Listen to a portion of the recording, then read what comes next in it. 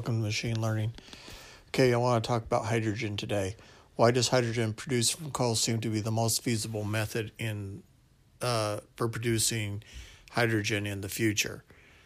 Well, there's several reasons. Hydrogen is the most abundant element in the universe. The sun is the source of hydrogen, and the earth is the most abundant element in water. It is found in many other components such as natural gas.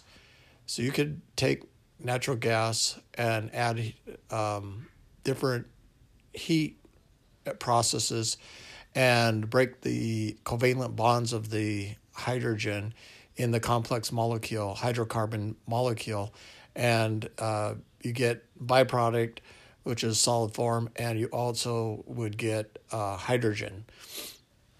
So that's a popular way of producing hydrogen is from natural gas. It can be produced in many ways. In fact, hydrogen gas is so inert that it can be used to fill balloons at parties and routinely used to clean up chemical spills. And if hydrogen is released, basically, since it's a lighter element than all the other gases, it just basically escapes into space if it doesn't combine with oxygen. So if you have an excess of hydrogen, it would just escape off into space. In the form of a liquid, it would be transported and stored in ships and aircraft. And that is correct because we can now just store it in liquid form, super cooled. Unlike electricity, which can only be transmitted along wires, hydrogen can be carried in small cans or tanks and transported by truck, train, ship, or plane. And that was kind of the hydrogen society or the hydrogen house and hydrogen car was basically you had a hydrogen generator in the home and you had decentralized micro generators producing hydrogen and they were powering your home and also your car. And then the grid was basically for putting excess energy back out there for storage. So if the world moves to fuel cells, then if you had 25 million fuel cell vehicles, the grid would have more than abundant energy source, and there would be actually no shortage of electricity. It can be used in many ways. It can be burned in internal combustion engines. Yes, hydrogen burns 4 times hotter than gasoline, but you have to add compression to get the equivalent energy output. It can be used in fuel cells or it can be used to produce electricity. During the 19th century, hydrogen gas was used for lighting, and many believed that the car powered by hydrogen would be the wave of the future. Yeah, Who Killed the Electric Car? That's a great book. It talks about basically how oil companies created barriers to prevent competition entering into the market because of the efficiency of the engines, the possibility that you could have hydrogen burning cars. Then, in other words, it would consume hydrogen gases, and you could modify engines so you could keep an internal combustion engine and it would run on hydrogen, but you had to make some modifications to the seals and gaskets because of the heat problem. But it was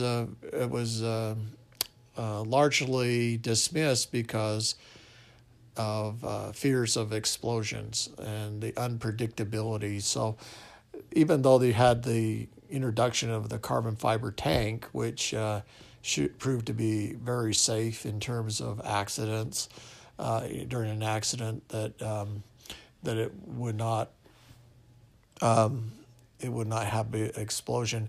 There was a lot of fear of the high-pressured nature of hydrogen. So, when you're moving up above 10,000 psi, there's a lot of concern about that level of pressure.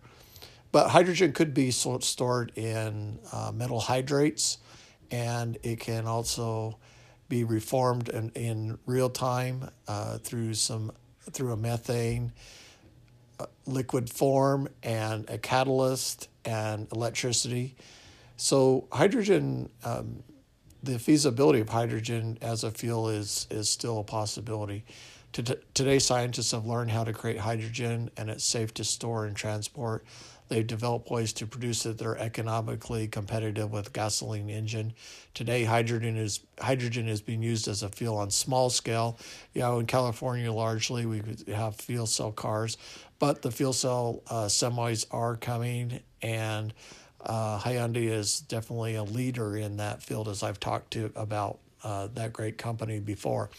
There are hydrogen-based vehicles on the road and some hydrogen-based buses. In Scandinavia, if the hydrogen production process west becomes economically competitive, and if it's possible to develop hydrogen-powered vehicles that can compete with gasoline-powered vehicles, people will have to decide if they want to move from fossil fuel-based economy to an economy based on hydrogen.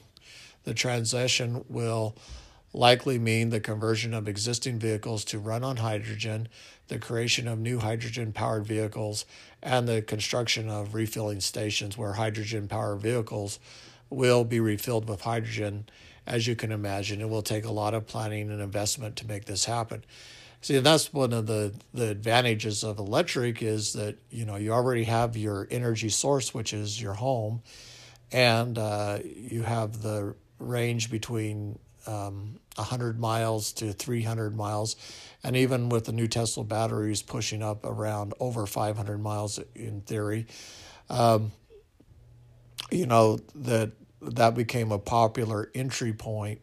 But I think Tesla is eventually going to realize that electric, it will be replaced with hydrogen, and he'll start building carbon fiber tanks that hold hydrogen.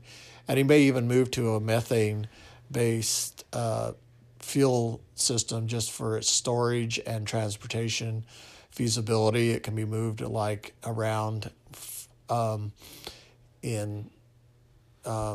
like they do with gasoline. So you could have methane-producing liquid fuel sources that run on a fuel cell stack with zero emissions. So those are really big positives. And he's got the manufacturing plants already, so building that production line for hydrogen would be a definite go if he decided to do that. And also a lot of the gas stations could have as an alternative methane fueling station, so it would work similar like ethanol was introduced, but you'd have a couple of stations where you could fill up on liquid methane.